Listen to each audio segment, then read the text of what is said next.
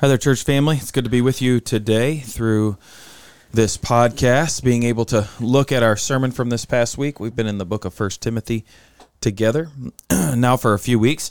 We're in 1 Timothy chapter 2, verses 8 through 15. And this is a passage, as I said in the sermon, that has been thoroughly examined throughout the years.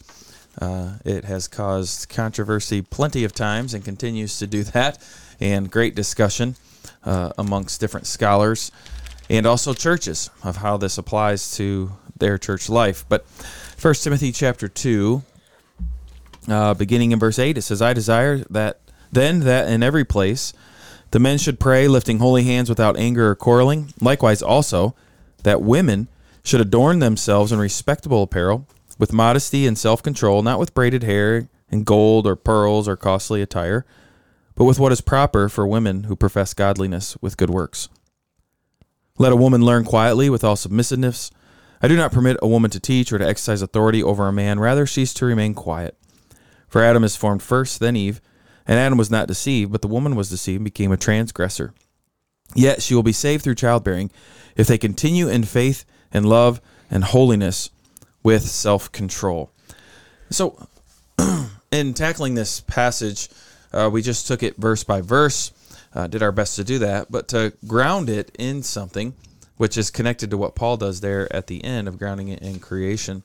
I did read from Genesis chapter 1, verse 27, because it wasn't too long ago that this passage would have been controversial just because of what it says about women. But now I think it would be controversial because it mentions the word women, and you have to define what that even means in today's culture. And so in Genesis chapter 1, verse 27, it says, So God created man in his own image. In the image of God he created him. Male and female he created them. And so we see in creation that God creates male and female, and he creates them to be complementary. We see more of that in Genesis chapter 2. You can read that on your own if you would like to. But that is an important distinction as we get into this section, because in our society today, and we all know this, the lines are starting to get blurry between gender, which is a weird thing to say and a weird thing to even think about, but it is so true, isn't it? What is a man? What makes a man a man? What makes a woman a woman? And again, I'm sure for many listening to the podcast, if you're listening to the podcast, you would say these are easy answers. But if you went and asked this question in the world of academia, if you went to campuses of universities and asked this question, you would find people very uneasy in answering that question of what makes a woman a woman. And it's not just about biology. It's not just how you were created. Now it seems to matter what you think, how you feel, and what you determine. And in this section of Timothy here, Paul is really pushing against all of that, because he's clearly laying out that God has created two genders, male and female, that they each have roles and responsibilities that they must adhere to in order for, one, the church gathering to be successful and to be God-honoring, but also in other places in Scripture, he talks about it for family life. He also talks about for society to function and work. And I think we see some of that, don't we, in our society, of how things start to fall apart. When you let these basic premises start to fall apart as well, you start having discussions you never thought you would, like, is it fair for a boy to swim against the girls? Well, is that really a boy? Right? That's then the question that comes up. And it's like, well, I don't even know how we got here, but we are here, and we keep going deeper and deeper, it seems, into this confusion because of sin and not wanting to honor the Word of God. And so, sadly, that has crept into church life as well. It takes some time normally, but no doubt in even our church, the feminist movement of the 1900s definitely has permeated the thoughts and minds of most Christians today, even within the church, to where a passage like this that we just read is very uncomfortable, because we think of equality for women. And when we think of that, we think of it in terms of society's definition of equality and what that should look like and what that means. And so now passages of the Bible become uncomfortable to listen to, and it's because we've allowed society to determine our definitions and what is right and what is wrong. And we have to be careful not to do that. We want to take the Word of God and we want to treat it as the Word of God. We want to interpret it well. We want to know what it meant to the people who it was written to a couple thousand years ago, but we also want to know and understand, what does it mean for us today? How do we apply this to our life? In a passage like this, it's very important that we do that well.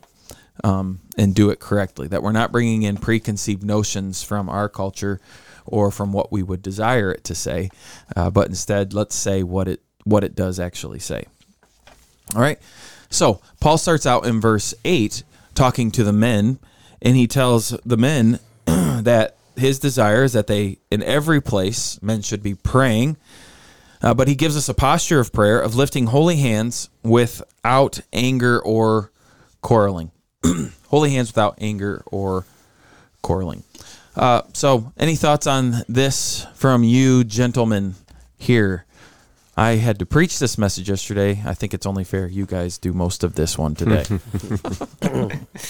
Well, I thought I liked the point you made about, I never thought of this before, like the idea of holy hands.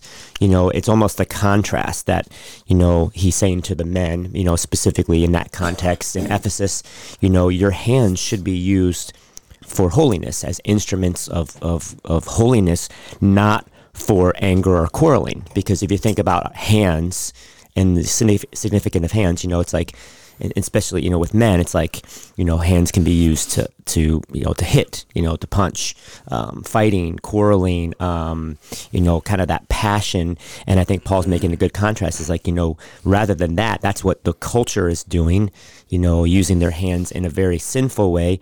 You are to lift your hands in a holy way, giving reverence to God.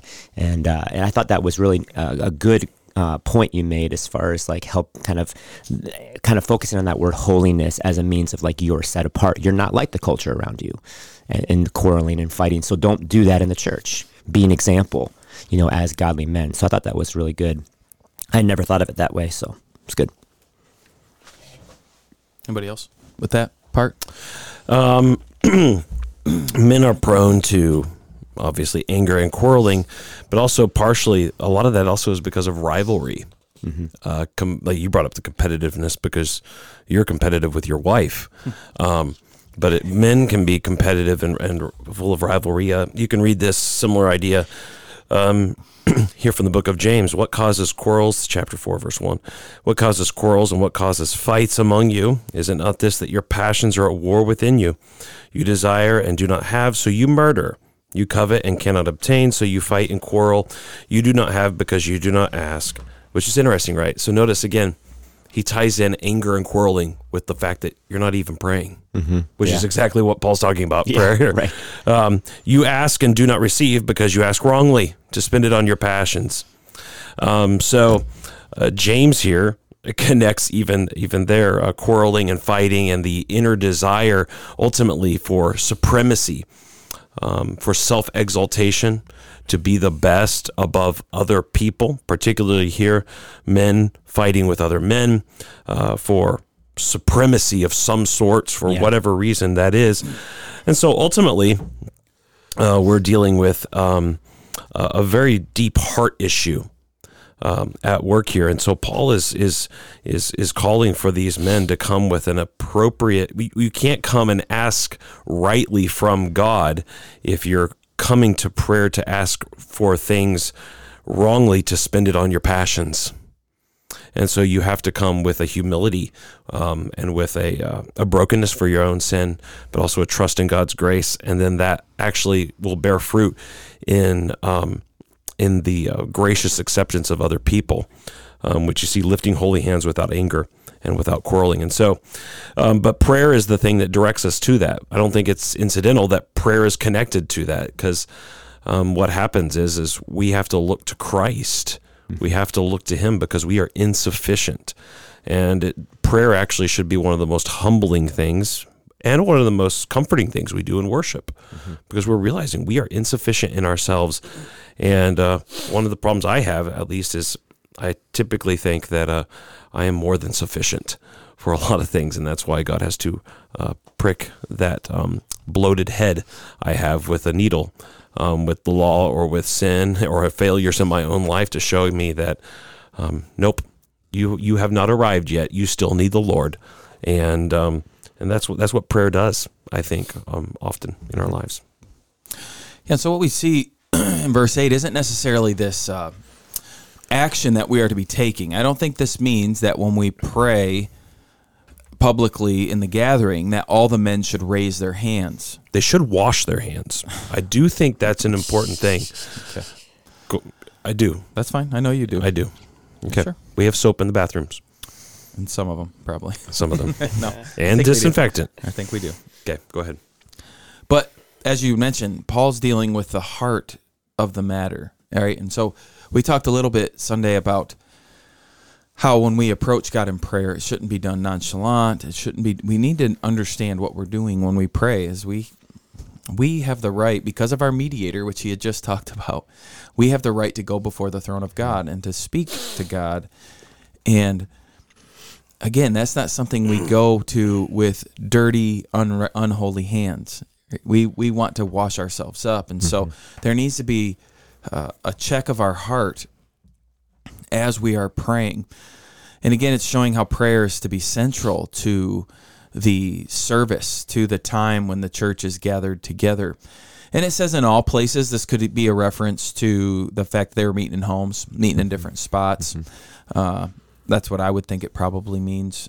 Just as they gather together in all these different places, you pray, right? Pray and deal with your sin in doing so. And I think that's important, again, because as we get to the section when Paul talks to the women, it's not a literal translation. You have to see, what is Paul talking about, and what is he dealing with, and what is he getting at, especially when it gets to verses 9 and 10, when Paul is talking about what women wear. Because he says likewise in verse 9, so there's a connection with verse 8, also that women should adorn themselves in respectable apparel, with modesty and self-control, not with braided hair and gold or pearls or costly attire, but with what is proper for women who profess godliness and with good works. So the likewise thing, again, is connecting it, and we see that, okay, if it's a heart thing with the men and the prayer and like their sin and the stuff that they struggle with, and now he's saying likewise with the women, it's got to be similar. It's got to be the same thing. But now with the women, he doesn't go to quarreling and anger and fighting. Instead, what he deals with this particular church at this time is what they are wearing as they come together to worship. And so this is where it takes some research and some understanding of the culture and the time and the city that this church was in Ephesus, with the temple of Diana or Artemis, it goes by both, and what they would do in that temple, right? What would happen and what would take place. If I remember right, it's been a little bit since I studied that part in depth, but was that like a fertility? Part of it was fertility god, I think. Yep. But within it, there was a lot of sexual things that would happen in the worship at this temple. And so there were prostitutes, and they were prophetesses and stuff that they would call them, who would adorn themselves with gold and with braided hair and with exactly what Paul's talking about here. And it would to be an allurement to the people who would go there to worship. It was also to please their God, but it was also for sexual, for sexual attraction. And it seems as if this started to permeate the culture around, to where maybe it was common for women to start to want to look like that, right? Because I don't know, maybe them women were sought after or highly thought of because they were in the temple and serving in the temple. And so what Paul is dealing with here is when we come to worship together publicly, just like the men have to check their heart, and don't be fighting, don't be quarreling. That's not what we are here for. You need to be praying with these holy hands. Ladies, when you come, you don't come to draw attention to yourself, right? You're not coming here to adorn yourself in a way so that everybody will look at you and gawk at you or notice you. No, you need to be modest in what you wear when you come here to this public gathering, because again, the gathering isn't about you, it's about God, right? It's about us coming to worship Him. What's your guys' take on 9 and 10? Any thoughts on it there, or even reflecting to the sermon yesterday, if you can remember it? I'm always impressed how you guys remember some of the sermon. I just want to say how thankful I was and just encouraged, because you brought the context out, and I think that's why this text can be, as you kind of shared, just contentious, because I think so often maybe it's plucked out of the context, and it's like, oh, so are you saying that women can't braid their hair when they come to church? And knowing the context, and I think that's you did just a great job at that, kind of just expounding that and knowing, like, okay, this is something that Paul's writing to a particular churches. Group of people who are living in Timothy specifically, or encouraging Timothy specifically as pastor in a city that has this. This is the issues at hand, right? And I think that was just well said, because again, because of the context, people can't, women or whoever can't make the leap and say, oh, so now I can't look nice, come to church or whatever. And that's, you were like, no, this is the issues that were going on. And so I think it makes a good tie-in from the word likewise. That as an adverb used here in Greek, it kind of flows into that statement. Paul's like, okay, men, here's how you are to conduct yourself. Women, here's how you are to conduct yourself. Don't, like Romans 12, right? Don't conform to the world. Don't let the world squeeze you into its mold. Rather be transformed by the renewing of your mind. And so I thought the contextual stuff is so important, and I remember studying that and learning that too, and how encouraging that is when you know that, because it's like, okay, then you see the bigger picture. So that was good. Yeah, honestly, I think it would be easier to just have the rules here than what is actually being taught. It'd be easier to say, okay, when I come, I can't braid my hair. I can't wear gold. These are the things I can't do. Other than that, I can come to church like this. But that's not the point, right? Or for us as men, okay, so I can't get in a fight. I can't yell at anybody.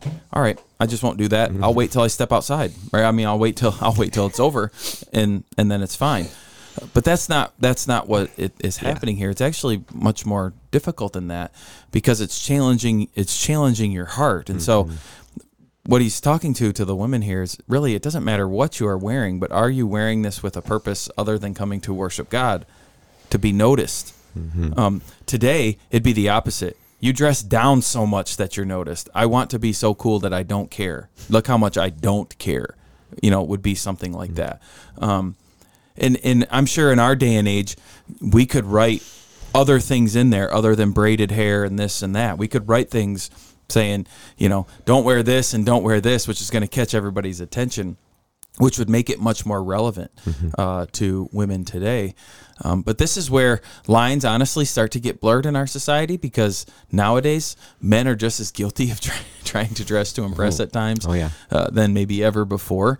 And so again, we just see Paul dealing, though, with the hearts and speaking specifically to the men of some sins that are particular to men, and at this time speaking to women of some sins that are particular to women with their dress. Yeah, I was just going to say, and you were talking about it'd be nice to have some rules, and it's easy to focus on the things that are forbidden here by Paul, but he does also give positive instruction of here's what is permissible, here's what you should do. He just says should adorn themselves with respectable apparel, with modesty and self-control. Like those are things that are encouraged, not forbidden, right? And so it's principles that are present, not necessarily rules of like, it's got to be made like this, it's got to do this, it has to meet this certain standard. It's what's respectable, what's modest, what demonstrates self-control, what ultimately is a picture of good works in their life. And so it's like there is positive instruction here, as not just negative. And I think sometimes we focus so much on the negative. Yeah. Oh, you're saying I can't do that. You're saying I can't do that. You're saying I can't. No, here's what you can do. Yeah, and again, I want us to make sure that our mind is focused on this is at the public gathering. This is what we're talking about is when the church is gathered. There's nothing wrong with going for a night on the town and dressing nice and looking nice. There's nothing wrong with that. I don't think that's what Paul is getting at here at all. It's speaking specifically to the time when the church gathers together with the sole purpose of we've come to worship God and honor Him today, to pray to Him, to sing to Him, and to hear from Him from His Word. And so I think it was Alistair Begg was talking. He's like, what you wear out there, I don't care. It's like, but it's in here, right? That's what Paul's dealing with. Now, don't get me wrong. There's probably inappropriate things to wear out in society too. I'm not saying that. Yeah, just as men, it's not okay for men to quarrel and fight outside of church, but not inside of church. Right. There's got to be some kind of consistency of life. There is, but I just like that there is a difference of when the church gathers than when you're going to watch your kid play a sport, or you're going out to dinner with your husband. There is a difference, and you need to respect that, and you need to honor that, and that's what Paul's getting at here. Again, dealing with the heart of the matter. With the ladies. Okay, so then it goes on to the best part. So far been easy. The best. So far it's been easy. Now we get to the difficult part. Okay? I do not permit a woman to teach or to exercise authority over a man. Rather, she's to remain quiet. Go. I think you skipped I skipped verse 11. Yeah. Oh, I'm sorry. You know what's really hard when I read like this? Only my left eye can see the Bible, and this is blocked by the microphone. And so Here, it's let me show you something. I know I should just move it. Hey, watch this. I should no. Then my face isn't in front of the microphone. I got to do this. I got to pick it up. That's much better. Sorry. Let a woman learn quietly with all submissiveness. I do not permit a woman to teach or to exercise authority over a man. Rather, she is to remain quiet. So the first thing is a positive, like Scott had said, to let a woman learn, which would not have been permissible most of the time with the Jews or in culture, because learning was always associated with teaching. Why would you learn unless you were going to teach? There was no need to do that or have authority. And so the women were not expected to learn. It wasn't necessary for them to learn. It was a waste of time. But now that's kind of being changed here with what Paul's saying. He's saying, no, within the church, they need to learn, and there's reasons for that, which we will get to. But he says to learn, let a woman learn quietly with all submissiveness. Now, Spencer, you had a good breakdown of this. You had an outline. People don't know. Spencer wrote an outline for me for the sermon. It was S's. Yeah, but it's not important right now. I'm going to really try to limit my jokes during this time of the context because. Why is that? Just because it's a serious topic.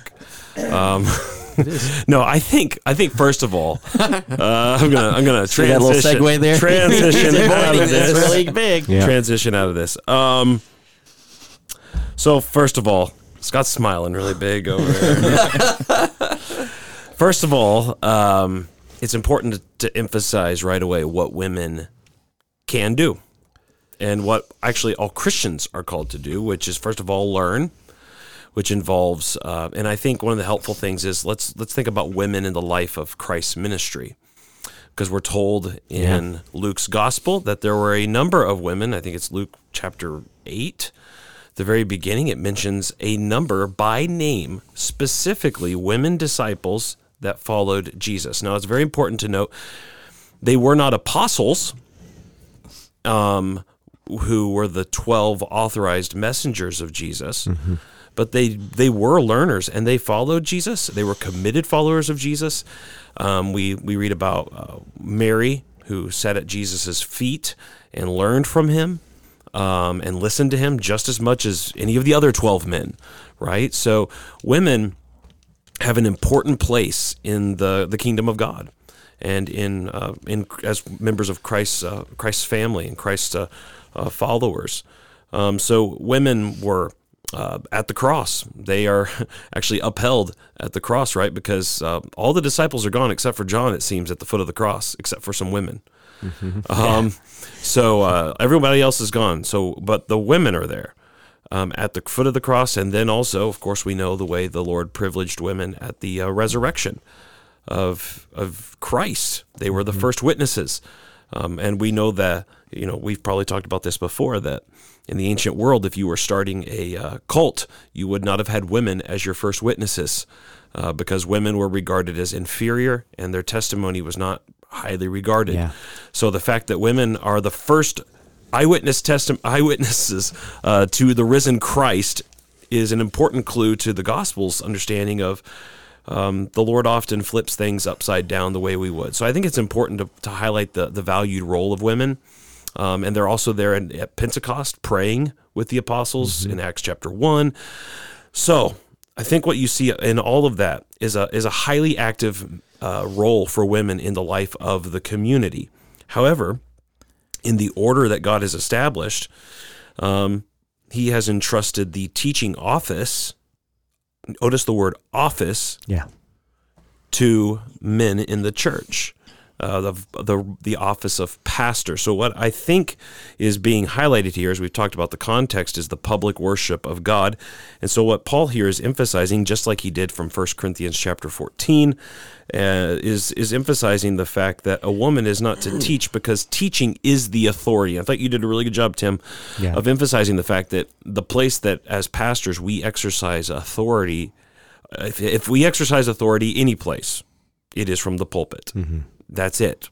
What we say from the book. And so far as what we say is the Scripture's truth, that's the authority. And it's not an inherent authority, it's a ministerial authority given to us by Jesus to simply say what his word says. But that is called to be a man, to fulfill that office. But that doesn't mean outside of the public gathering that a woman cannot, teach in other circumstances, so to speak. We do see Priscilla and Aquila teaching. Who are they teaching? Who was the guy? Apollos, right? Apollos. Now, that wasn't in a public worship gathering. Priscilla was not assuming the role of pastor at that moment. So there is an office that every single member of the church has. We have a general office of believer. And we're all called to teach in that general office. One of the ways we do that is by singing. We address one another in psalms, hymns, and spiritual songs. So everybody at some level is teaching in the public worship of God as a general office believer whenever we sing. But whenever we hear the preached word, that is to be done by someone filling the office of pastor, who proclaims the word in an authoritative sense and in a called place. So I think it's important to say what's being said here, but also not to go beyond that, because one of the problems that comes with this passage is where women are told that what Paul is saying is that every single woman in the church is to be submissive to every single man in the church. And that's not biblical. No. The women in the church are to be submissive to their own husbands individually, to their own individual husbands. And secondly, just like all people in the church are to respect the office of pastor, so women are supposed to respect the office of pastor. But other than that, he's not saying that all women have. So, no other man in the church has the right to go around and tell my wife, and I don't even go around and tell my wife what to do, right? I'm scared of her. But no one else has the right to go around and say, you have to be submissive to me, because she's not their wife. She's my wife. Yeah, that's good. And so I think that's just a couple of important things to say. Just to go along that real quick, I thought it was a really just good what you said, Pastor Tim, about this text. But I was thinking about, like you said, the ancient world, there's no validity in like a cult in women's testimonies, right? Or eyewitness testimony. And it's the same thing. I remember studying this or learning this somewhere back in the day or whatever, about how Paul would always address Priscilla and Aquila, but Priscilla was the woman, she was the wife, and she would always be first. And in the ancient world, that would have, whenever you address, a person, it was always to a man. And the fact that it's like you said, the kingdom of God is flipped, it's like Jesus says, how can you gain your life? You have to lose it, it's these contrasts.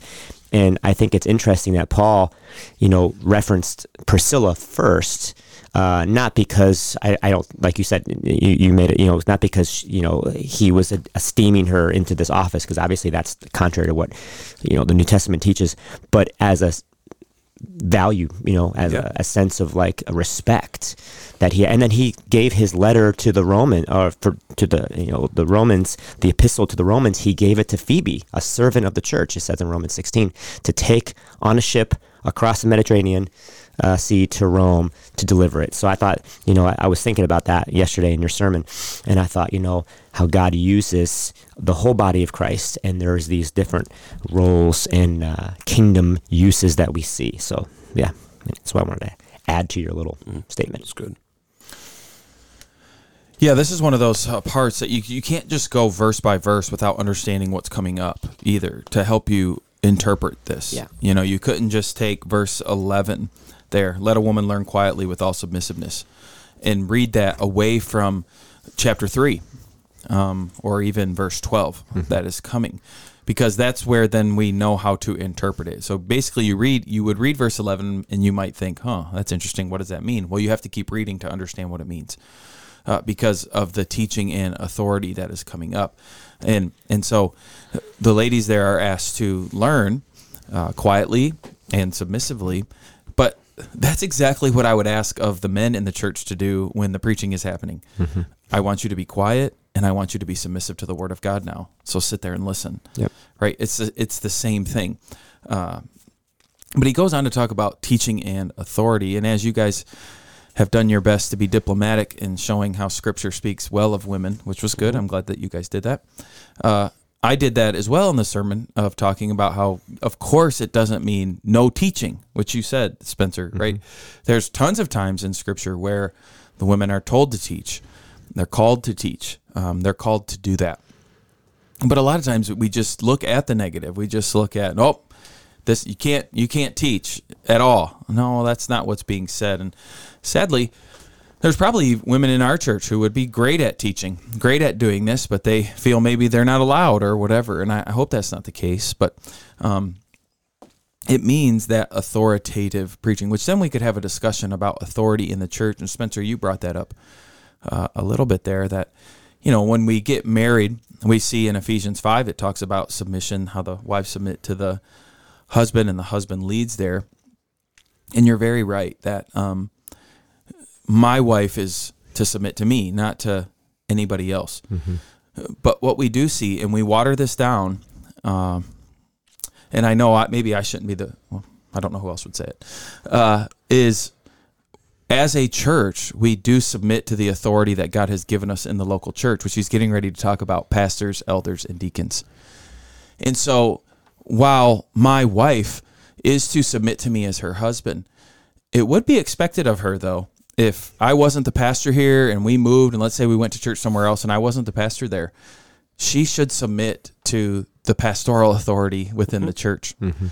And that needs to be male leadership according to Scripture. And so I'm not the only male then that she would be submitting to. She'd be submitting to him in that position of authority, of teaching, of what we're talking about here in the public gathering in the local church. Mm-hmm. And I know that's a struggle for some people to think through and to talk through. They wouldn't like that kind of language. I didn't think it needed to be brought up in the message yesterday, but it's something that can be brought up now. Mm-hmm. But we have watered down, I think, in churches, the authority of the pastor because of fear that we see, which is true, of leaders taking advantage of their position and abusing it. Mm-hmm. But just because too many people have abused the authority of leadership doesn't mean you take leadership and get rid of it. It's similar to the C.S. Lewis quote that I read at the end of the message, of where a lot of times you honor the man in the uniform because of the uniform, not because of the man. Mm-hmm. And C.S. Lewis went on to say, just because men have messed it up doesn't mean that you take and get rid of all men and say, well, they obviously can't do it anymore. Let's let the women do it. No, it's sin. And if women did it, guess what? It'd be messed up too, because they're sinners, and that's not the proper order. That's not how God designed it. Mm-hmm. And so we have to make sure that we have the authority that God wants there to be within church, within the public gathering, and that is respected and that is honored as well, and that it's taken seriously. And some might hear me saying this and think, well, this is a pastor just wanting more authority. No, I think what has happened is as we water down authority, what you see is the word of God being watered down in many pulpits because those people the pastors don't take their authority seriously. And if you actually take the authority that God has given you seriously as a pastor, then you are going to stick to the word of God, and you're going to make sure that the things you're saying only come from the word of God. So like an example would be, last night we had a deacon ordination, and afterwards I said, now let's all go to the fellowship hall and have cake. Well, some people probably left. Did they abuse? They didn't listen to my authority. I said to go, right? Well, no, at that moment, I'm not authoritative at that moment, right? But in the reverse of that, when preaching the word of God here, and like when we're talking to the men, you should pray with holy hands, not quarreling, not in anger. You guys need to deal with anger. They should look at me as an authority figure saying, deal with your anger. Mm-hmm. I'm not saying this lightly. I'm not saying this to coddle you or to be nice with you. There's no maybe later. No, I'm telling you, as your authority figure right now here from the word of God, you need to deal with this. Ladies, you need to check your heart. Why are you coming to church? Are you trying to be looked at? Right? Are you trying to make this about you? You need to deal with that. Right? That is authority that needs to be remembered in a lot of places and taken very seriously, so that if you are going to have that authority, that you make sure what you are saying is right and true. Yeah. Right? And I think that's why a passage like this is so hard to preach, because it is a controversial topic. And you want to handle it correctly and well. And if you really believe that the authority that God has given you to preach this is true authority, then you're going to care about what's said, right? You're not going to just do it haphazardly. You're going to want to make sure that what I am saying from that pulpit is right and true and accurate. I think one of the things it wasn't really in the sermon. It kind of, but what is behind the fact that this is controversial? I guess is one of the things I would think would be. What do you mean in our culture? I guess, yeah, because, and I'll say one of the things that comes to mind that I think C.S. Lewis actually in that quote you read from the article there, he points out that so often today we view the idea of equality as meaning interchangeability. Right, yeah. Yeah. And so what we're actually saying is we don't really even want men or women. We just want to neuter. That's what I meant with the gender being blurred, and why it's so confusing now is because we want to blur the lines so much of gender that it's like we don't see gender. Which is interesting because we've done that. Well, I'm not trying to open any cans, but that used to be the saying with race. I don't see color. Mm-hmm. Now that's actually a bad thing to say. Right. You have to see color and recognize. I don't know if that's where we'll get with gender again at some point. But we try to blur the lines to where we say a woman can do everything a man can do, and a man can do everything a woman can do. Mm-hmm. And you can't fight that. And so then when the church stands up and says, well, a woman can't stand here in the pulpit and preach, like, well, why not? Mm-hmm. Well, because that's what the word of God says here. Yeah. Right? And that's what starts to make it so controversial, which is going to lead to where Paul gets with the creation aspect. And also they're hearing, especially in our context here, if you're saying a woman cannot take the role of a pastor, you've talked about authority, and one of the things we have today, today especially, we view authority as oppressive, as powerful and oppressive, and therefore there's also a lens of looking at this as this is just another mechanism, another way for men to oppress women. And I guess I'm just thinking about why are people opposed to this? And I think on the one hand, there's this idea of interchangeability, that's what equality must mean. Or at least that's what they presuppose that, even if they don't verbalize that. And second of all, there's a fear, which we all should have at some level, of authority being abused. And therefore this could be simply, one gender or sex abusing another, in a state of in almost a permanent state of inferiority, as if that's what pastoral office is about. which we don't think that is. But I guess that's kind of where people are coming to when they read this text. And the problem is, this is kind of the ironic thing, right? We're actually celebrating true diversity that actually exists in biology with men and women. But what the tendency in our society right now is towards a bland, unitary humanity that doesn't have gender distinctions at all. So we're actually it's ironic in a world that celebrates diversity theoretically. We're actually the church. If you're actually following the scripture, you're actually following an appropriate diversity and celebrating an appropriate diversity with something that God has actually created with diverse roles. And celebrating the complementary way those things can work together in a mutual, uplifting, edifying, upbuilding way. And so I don't know. It's just kind of ironic in a sense too.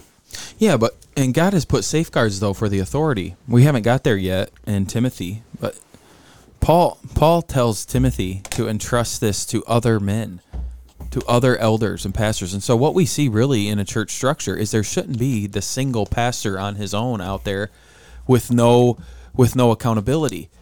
That's the pastor elder role, and that's where it shouldn't become authoritarian then, right? Because you're working as a group. But sadly, in church life, especially like in a smaller church and stuff, where it's like there is only one pastor here, and we have 40 people. I think what the role of that pastor should be, part of it is to find some men in the church to surround himself with to help keep him accountable so that doesn't happen. He doesn't abuse his authority, people who will speak to him. And so churches need to make sure that that's happening, make sure that that's taking place. And God establishes that in his word. Well, and one of the mechanisms too, we believe, is the local church is the one that made him the pastor. The local church is the one that can ultimately hold him accountable and revoke that call. And so, yeah, I mean, the really, but sadly, you're right. It can be abused. And the reality is, too, is if a group of local church elders are not accountable to the congregation, that group can also do the same stuff as a team that a single individual could do. So, sorry. No, that's good. So real quick, so we can wrap this up, Paul then grounds this of what he has said in creation. He says, for Adam was formed first, then Eve, and Adam was not deceived, but the woman was deceived and became a transgressor. Yet she will be saved through childbearing if they continue in faith, love, holiness, with self-control. And so the reason we know that this isn't cultural is because Paul doesn't go to culture or something recent to argue this. What he does is he goes to creation, and he shows how Adam was formed first. Eve came from Adam, and that this points to some authority. This points to some leadership. He then talks about Eve being deceived, the fact that Eve was deceived by the serpent. Eve then goes to Adam and tells Adam to eat of it, and then Adam listens to Eve. It doesn't say that Adam was deceived, which leads some commentators to think what Adam was doing there was pleasing his wife. Even though he knew the law of God, he listened to the law of his wife more to make her happy. Look, she's ate of it. I'm going to do that too. I'm going to join her in this as a good husband, knowing that he shouldn't do that. And so he lets her lead in that. And so the roles were reversed. And so then in the curses, when God speaks with the serpent, when he speaks with Eve, and when he speaks with Adam, we see that play out in the curses, because to Eve, he says, because of this, you are going to fight, right? You're going to fight against your husband's authority. And then he says to Adam, because you have listened to your wife, right? Because you let her lead, now life is going to be hard. You're going to have to work for food from the sweat of your brow, all this, right? All this stuff comes through there. And so we've dealt with that since then. And that's, Spencer asked that question, why is this so difficult? Because of the curse, because of sin.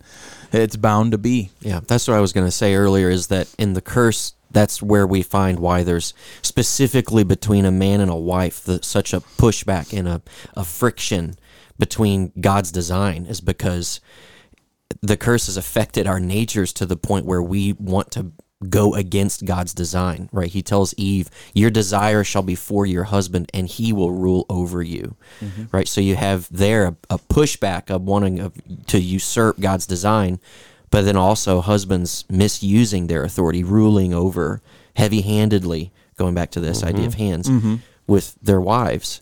And so it's just the creation order has been reversed and Right. and messed up. But this is an important topic because it is cemented in creation. So when we start talking about leadership here in in the coming weeks of, and what we've been saying today about the teaching and authority in the life of the church needs to be men. It would be very easy for us. It'd be much easier as a church to say, well, it's men and women. Culturally, it'd be very easy for us to do that because that's what the culture expects. But we fight against that because Paul grounds it in creation. He doesn't ground it in culture. And what you mean by that, more specifically, is that in creation, it's creation before the fall. Yes. Before sin entered the world, which that creation was declared good by God. Yep. And so this design, this order that he's created in these relationships is good.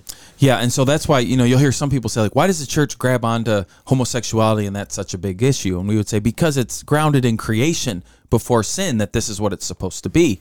So it's a big issue. Or this, too, women in leadership in the church. Pastor, why is this such a big deal, man? Just let women go. Who cares, right? Well, because it was grounded in creation. And so we can't just let it go, right? And that's why we fight for it, and that's why we take the stands that we do. I think it's important for people to know that. You mean, because if you just let it go, so to speak, you're essentially saying that what God has called good is bad, right? You've just found yourself opposing God in that moment. Yeah. It's a big deal. Yeah. That was a good comment, Scott. So why don't you finish us out with verse 15? Tell us what that means, please. I forgot my Bible. I can't. You got your phone. I wasn't there for the Just sermon like a yesterday. teenager. Just like a teenager. My Bible. You have a phone, and the Bible's on it. Ask Lucas. He's calling you right now. All right. Hey, Lucas, we've got to phone a friend here. Yeah. You're on live. You're live. Go ahead, Lucas. That would have been so funny. I should have done that. Oh, man. All right, real quick. Verse 15. Yet she will be saved through childbearing if they continue in faith and love and holiness with self-control. What's this saying? If you want to go to heaven, No, ladies? no, obviously, like what you said, it's not a justification through childbearing. That's not what's being said. It is interesting, though, that it does say yet she, not they, talking about the woman individually. She will be saved through childbearing. And That's why some go to Genesis 3:15. Yeah, and say that what's being referenced here Right. with Paul is really the Messiah being born from a woman, which will crush the serpent. Right. Well, and I think there's a sense in which both these could be blended, because he says if she will be saved as she continues through faith and childbearing, if they. So he does the single, Right. and then the plural. And I'll say this real quick, and I'll try to tie them together and see. This is just kind of a off the top of my mind thing, but like on the one hand, how did God save the world and bring about redemption? Well, he let the woman still be a woman. He used her function, or I shouldn't say that's not her. He used the unique gift, like you said earlier. This is off the top of his head. Remember, he don't have Soft notes. top. I'm speaking dumb. It's getting good. He used, as Pastor Tim brought out, the unique gift that women have is the ability to give birth to children. That is It's like that is one of the most distinctive hallmarks of women, right? And so so God saves the world by using the woman as a woman, and doesn't throw that away. So even then, it's a beautiful thing actually. Because if you look at Genesis 3, the Genesis 3 story, the woman is embarrassed and shamed by the fact that she was deceived by the serpent. But God restores her dignity by promising that through her womanness, she will be the means by which the Savior of the world will come.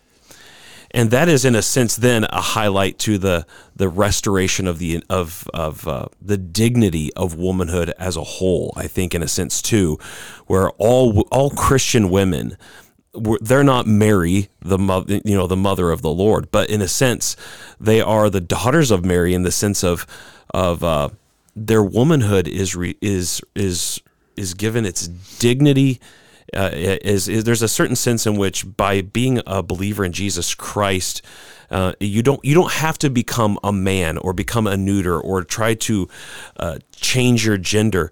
There's a wonderful reality that you can be saved and you contribute greatly to the church of God in a way that is the church is really incomplete without women. And God shows us this even with like Rahab being a part of the genealogy of Christ, right? You have some women that if you would look at their past and stuff, you think, gosh, they're worth like that's they have Tamar, the wife of Uriah, right? But yet God uses them, and how does He do that? He uses their womanhood, for that, and it seems like in the culture that Paul was talking to, that was starting to get downplayed greatly in Ephesus. There seemed to be some sort of feminist movement within Ephesus at the time of telling women that this wasn't needed. The other thought was that the false teachers had gotten to the point here that they were starting to teach that Christ had already returned and that everything that they were dealing with was bad, kind of Gnostic. And so that the false teachers were teaching within the church to start avoiding the pleasures of life, one of which would have been marriage and sex, and saying, no, you should be celibate. And now Paul was that. Paul was celibate. But what they're saying is the reason that Paul would put this in is saying, no, you go be the woman that God has called you to be and designed you to be. And don't be ashamed of that, right? Be a good wife, be a good mother, be a woman. And God will use that, and because it went on to say, if they continue in faith, love, holiness, and self-control, and that's what we do as a believer, and saying, as a believer, as a Christian, go be the Christian woman God wants you to be. So that was another thought there of what was taking place in the church that maybe Paul was fighting against, and it's a reaffirmation of what we've already said of God's design for women, of how He designed them to be. Right, this command to learn with submissiveness, to not have authority over a man, that would be usurping God's design. We see what happened to Adam and Eve, and the curse came when that role was reversed. And so He's encouraging them, live within the design that God has gifted you with. This is how He's gifted you. Now live in that. Yeah. I think also there's the aspect of not simply gifting it, but restored to you. Because everything that was lost in the first creation is restored to us in the second creation. Exactly. So there's a sense in which even I don't deny that every marriage, even of unbelievers, is a true marriage. I'm not saying that, but I am saying there is a unique sense in because Christ is in believers, and believers are in Christ, and therefore He's in the marriage. There's a sense in which that marriage is even further restored and sanctified in God's image, I think, to be able to live. Generally speaking, these are general things I'm saying, right? It's not like every single instance, but there's a wonderful thing that the second Adam, whenever he restores that, he restores marriage. He restores what was lost in creation and brings it back into harmony. And that includes even marriage and child rearing and all of that stuff. Yeah, and so that verse is another hard one. Honestly, verse 15, as you study it, you will find a lot of people not even talk about it. You will find those who do talk about it all say that it's a very difficult verse to understand, to interpret, of exactly what Paul means. But it's one of those times when you can say, I know Paul doesn't mean this. There's no way he means justification, because there's women who physically can't have children. And at some time in Paul's life in Corinthians, where he says, it's good to be single. If you can do it, go ahead. He wouldn't say that if the only way for a lady to be saved was by having a kid. And so you have to do a good job of studying that passage to grasp it. And there is a fear there, like even ladies in our church who maybe have tried to have children and can't. They look at that verse and think, see, I'm not even a full woman. And that's not what Paul's getting at here. And I hope that nobody takes that from that at all. That's not the meaning of it. All right, well, we're going to continue on in chapter 3 next week. I don't know how many verses, do all of 1 through 7 or something. I don't know yet. I was thinking through that a little bit this morning. Came to no conclusion. So, anyways, read chapter 3, and we really hope to see you this coming Sunday as we do that. But until then, have a great week. God bless.